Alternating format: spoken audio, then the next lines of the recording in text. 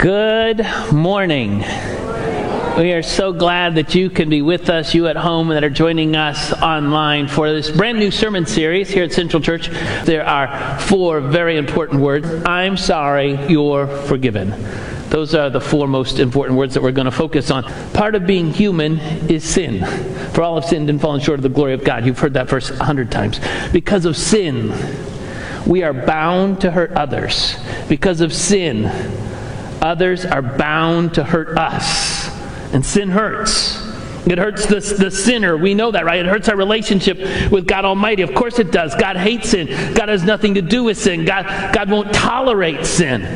So of course, sinful behavior, sinful words, sinful actions are going to hurt our relationship with God. It just makes sense. But simply having our vertical relationship with God damaged, it also damages our horizontal relationships with each other. Sin hurts others. Sin has ripple effects. It doesn't just affect a singular person. Sin will take you farther than you wanted to go. It will keep you there longer than you wanted to stay. It will cost you more than you wanted to pay. And it will affect more people than I could ever say. Sin hurts. That's sin. And after sin, after that behavior, after that thoughtlessness, after that action that we've taken,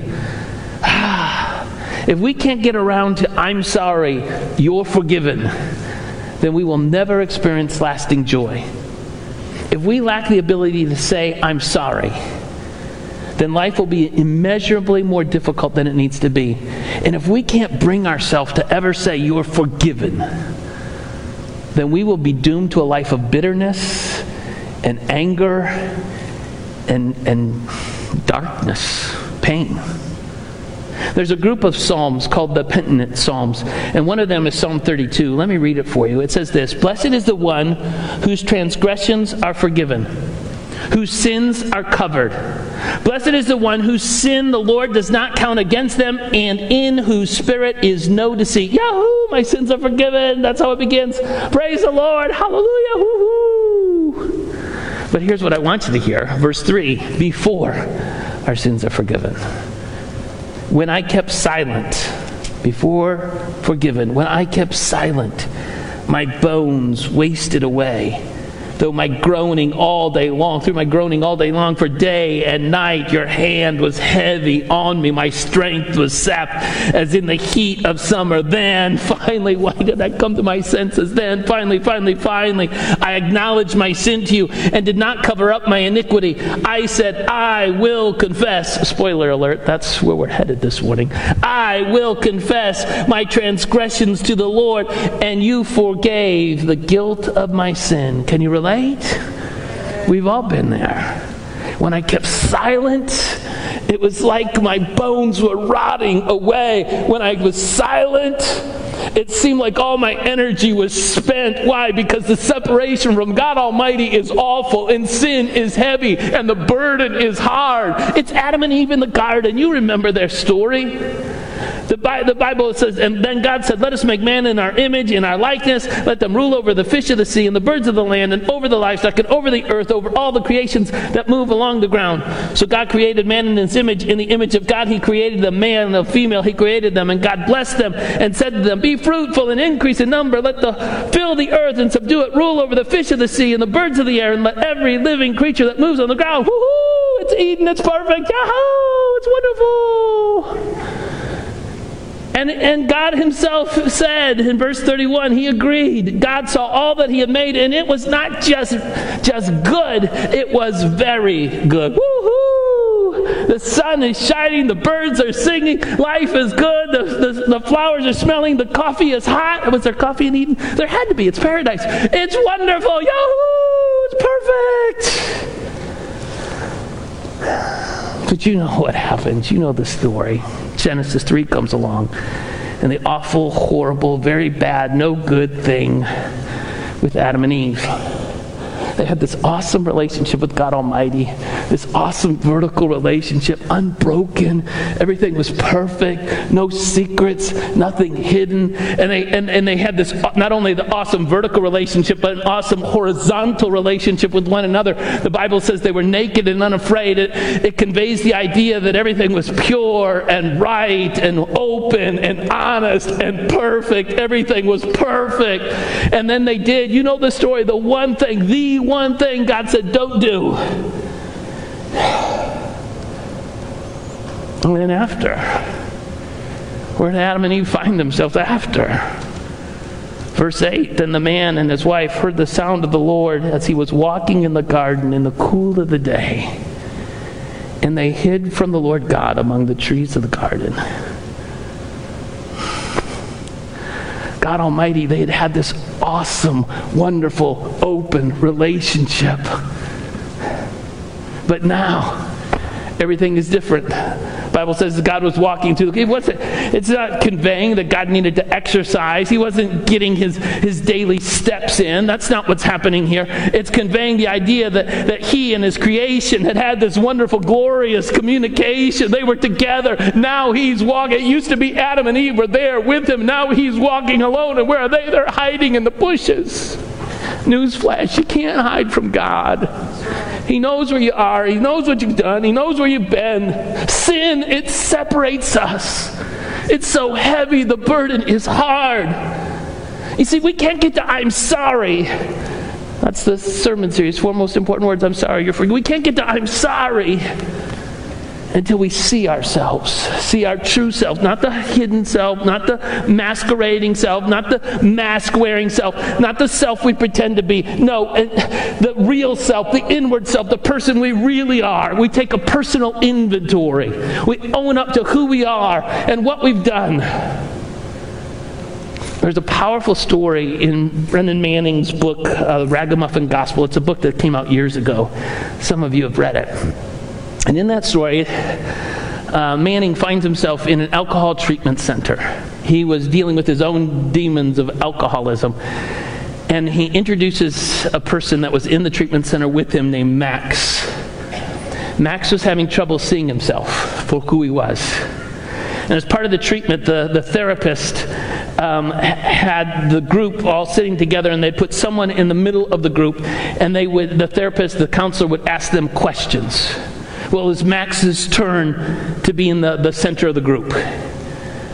And Max went to great lengths to tell the other people who were there. Again, remember, this is an alcohol treatment center. This is a group for alcoholics. And Max was telling everyone how he really didn't have a problem with alcohol. He'd have a couple drinks at lunch, he'd have a couple drinks at dinner, and that was it. You know, it really wasn't that big of a deal. He really didn't understand why he was there. He really didn't have a problem. And the counselor kept pushing and pushing and pushing, and Max kept denying and denying and denying. And finally, the counselor called his bartender at the bar he would frequent. And he said, "Hey, I'm sitting here with Max. Could you tell me a little bit about him?" And the bartender said, "Oh, Max is a great guy. Max is a great, great guy. He comes in here and he drinks and drinks and he buys rounds for the house. Everybody loves Max." They said, "Well, does Max drink a lot?" He goes, "Oh, yeah, Max drinks a lot." Max is sitting there in the middle of the circle. So the counselor asked him, he said, "Max, do you ever talk to us about your family? Do you ever have any issues with your family?" He said, "Oh no, my family, they love me. I took my kids camping, they love me, they love me." And the counselor said, "Really, you don't remember any time when you've done something you regret now and things just didn't work out?" Because the counselor said, every parent has those times when they have done something they regret. Do you have any stories like that? And he goes, No, not that I can think of. I don't have any stories like that." So the counselor called his wife right there in the middle of the session. Put her on speakerphone, everyone could hear. He said, "Hi, we're in a group therapy session. Been talking to Max, and we've asked him if his drinking negatively affects the family. Could you recall any time that ever happened?" And there was silence on the phone. For longer than an awkward pause, there was silence. And finally, Max's wife spoke. Yeah, I know a time. It's last Christmas Eve. Max took our youngest daughter, took her out shopping for shoes. And on the way home, it's 3 o'clock in the afternoon, he stopped by his bar to get a drink. It was only going to be one drink. He left the car running and he locked the doors and he went in to get a drink. And one drink led to another. And at midnight, he went out to the car. And the gas had run out. And the windows were frosted. And our youngest daughter had frostbite so bad on 2 of her fingers that one had to be amputated. That's how Max's alcohol has affected our family. The counselor hung up the phone. He got right in Max's face. He said, "Max, you're a liar. I know running a rehab center for liars, you're a liar." And Max broke down. He couldn't deny it.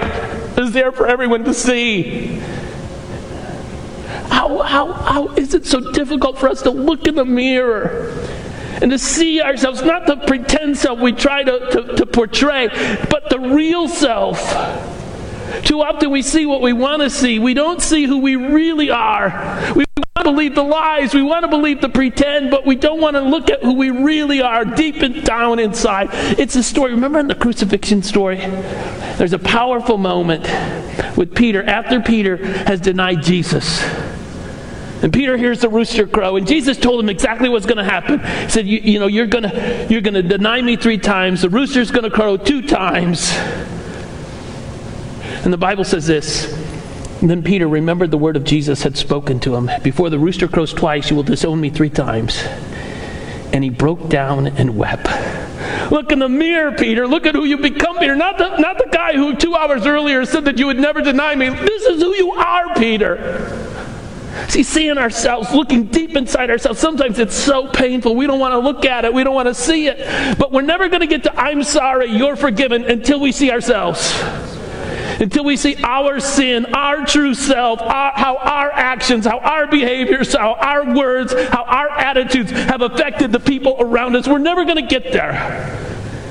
Obviously, our sin affects our vertical relationship. Of course it does.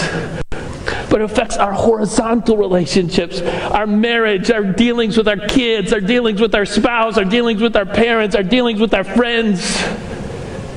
John describes what I'm talking about in 1 John chapter 1. He says this: "This is the message you've heard from him and declare to you. God is light. In him is no darkness at all." God doesn't have anything to do with sin, period. Verse 6, "If we claim that we have fellowship with him, yet walk in darkness, we lie, and we do not live by the truth. If we pretend, we put on a happy face and act like everything is great when we know deep down everything is not great. When we refuse to look in the mirror and we pretend, we do not live by the truth." Let me read on. "But if we walk in the light as he is in the light, we have fellowship with one another, and the blood of Jesus, his son, purifies us from all sin." Again, let me stop. You would have thought that John would have said, if we walk in the light as he is in the light, we have fellowship with God. We've remedied this vertical relationship. We've made everything good between us and God. If we walk in the light as he is in the light, then this vertical relationship is great. But that's not what John says. John says, if we walk in the light as he is in the light, we have fellowship with one another. The key ingredient to our horizontal relationships is having the right vertical relationship. Does that make sense? Do you see what I'm saying? If we want to have to get our good vertical relationship, our relationship with God, it's coming out of the bushes. Hello, Adam and Eve. It's looking in the mirror. This is me. This is the real me. And then it's living into those words of Psalm 32. I told you we'd get back here. "I will confess. Then I acknowledge my sin to you, and I did not cover up my iniquity. I will confess." John concurs with David's remedy. if we claim to be without sin, if we deceive ourselves and the truth is not in us. But if we confess our sins, He is faithful and just and will forgive our sins and purify us from all unrighteousness. If we confess our sins, He is faithful and just and will forgive. What a great verse. I love 1 John 9. I love it. Just go to Jesus, run to Jesus. I've preached this hundreds of times. If you go to Him, He'll forgive you of your sins. He'll make you well. Just go to Jesus, run to Jesus. But I got another disclaimer, I guess. I gave you the first disclaimer. The four most important words are not, I'm sorry, you're forgiven, but Jesus Christ is Lord. Here's the second disclaimer this morning. I hate to say it. I don't know if I should say it. I guess I will. I've gone this far. I think 1 John 1:9 is easy. And maybe too easy. Can I say that? I've preached this 100 times. I love this verse. But it's easy to confess to God. It's easy to tell Him all the terrible wrong things that we've done. It's easy to promise that we'll never do it again. Why? Because God can keep a secret. He doesn't blab all of your sins to everyone. He can keep a secret. He doesn't tell people what your wrongdoings are.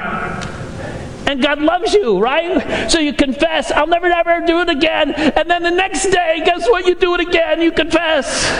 Hey, God is love. He's got to forgive me. He said He'd forgive me. God is love, love, love, love, love. Just confess that same old sin 1,000,000 times. Just confess. He has to forgive. Just confess.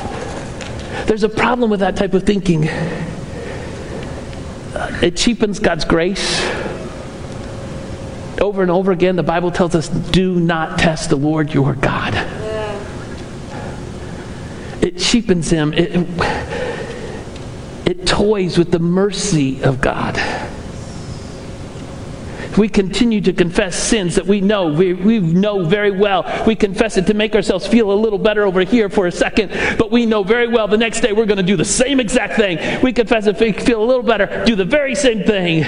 Okay, God, I'm not going to do that. And we know we're going to do it. I'll do the 1 John 1:9 thing. I'll confess, but I know I'm going back. It cheapens the grace of God. And that confession doesn't last or work. And we're not living into the confession. Does that make sense? By that I mean too often we say the words, I'm sorry, God. But we're really not. And we're really not wanting to change. We're comfortable with where we're at. We're okay with this separation that happens and it's getting deeper. Because we don't want to really break the chain. We'll say it. We'll say confession. Boy, I'll say it now, keep me out of the bad place. Don't want to go there. And we continue to pretend and continue to wear a mask and we continue to act like everything is great when we know good and well everything is not great and it's a fake and a sham. We might feel a little better on the surface, but it's not really authentic. Maybe when I said 1 John 1:9 is maybe easy is the wrong word. Maybe the words I need to say it stops too short. And that's where James can help us. Because James takes us a little farther. James says this, confess your sins to one another. Now that's a whole lot harder. Confessing your sins to one another. God doesn't blab. Sometimes people blab. God doesn't break confidences. God doesn't gossip. God doesn't look down on you when you've made a confession. Sometimes people do. We all know that's true. So because of our fear of what people do, maybe we confess a little bit. We confess things that don't matter. We confess little things. I was going 60 and a 55. I stopped. Don't tell Carla I stopped off at Dairy Queen, got the little blizzard. Just, don't tell Carla. Shh. She's here. I told her. We confess things that don't matter. When I worked at several years ago now, they asked me to speak at the Nazarene Publishing House chapel service. This is before the Nazarene Publishing House went belly up because of my book. I wrote my book and it went belly up, and that was the end of the publishing house. But But before that, they liked me, and they asked me to come and speak at their chapel service, which I was honored to do, because years ago, when I was in seminary, I was a sanitation engineer. I was the cleanliness expert. I was the janitor. And so I cleaned the desks of the people that I was speaking to, and I, was glad to be there. And so I confessed to them. I confessed my three great sins of being at the publishing house. I stole some of their candy that was on their desk. If it was sitting there, they were gone, I confessed that I spent a little too much time playing wiffle ball on my breaks, probably went overtime playing wiffle ball in the one warehouse. And I confessed to them this bad, terrible, terrible thing. For you to understand it, I had to tell you a little bit about the job. There was a bookstore at the time. Nazarene Publishing House had a bookstore that was not connected to the building. It was a few miles away. And so it was always a great job to get when you were asked to clean the bookstore, because you got to go. It was kind of like field trip.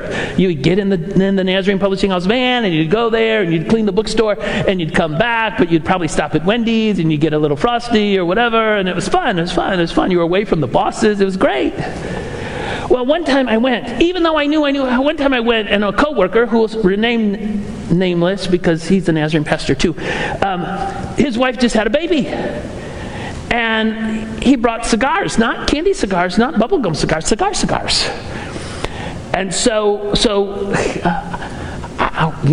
we were in the Nazarene Publishing House van, but we lit them up and we started smoking these. That's the only time I've ever smoked anything in my life. And we were smoking these cigars on the way to the bookstore, and then we realized, we're in the Nazarene Publishing House van. We're smoking cigars. It's full of cigar smoke. So it was wintertime. We rolled the windows down. We tossed our cancer sticks out. We rolled them down. We thought for sure we were going to get fired the next day. I confess that at the chapel service. Who cares? Who cares? No one's going to hell because they smoke a cigar. Who cares? It's easy to confess things that don't matter. It's easy to confess things that are useless. It's hard to confess real things. Who we really are. Who we are when we take the mask off. Who we are when we shed all of the masquerading and get down to our real self. That's what matters. Our real struggles, our real hang-ups, our real temptations. But what will people think? What will people say? So instead we pretend. And we don't get real, and we don't get open and authentic and honest. And even though we've confessed to God, we fall back into the same patterns over and over and over and over and over again. And we never move beyond it. And you know what that is? It leaves us empty. It leaves us wanting something that we don't have. We long to be in this great relationship, vertical relationship with God, and we long to have authentic, real relationships with one another. We don't get there. And the problem, here's the problem. I didn't read all of James 5:16. James 5:16 says this, the whole thing. It says, therefore confess your sins to each other and pray for each other. So you need to pray and confess so that you'll be healed, so that you'll be whole, so that you'll be well, so that you'll be complete, so you will be healed. Isn't that what we want? We want this relationship with God Almighty. We're tired of being separated, and with each passing sin, it's farther and farther apart. We're tired of being a fake and a phony and not having real, authentic relationships with people. And I get it. You confess to somebody.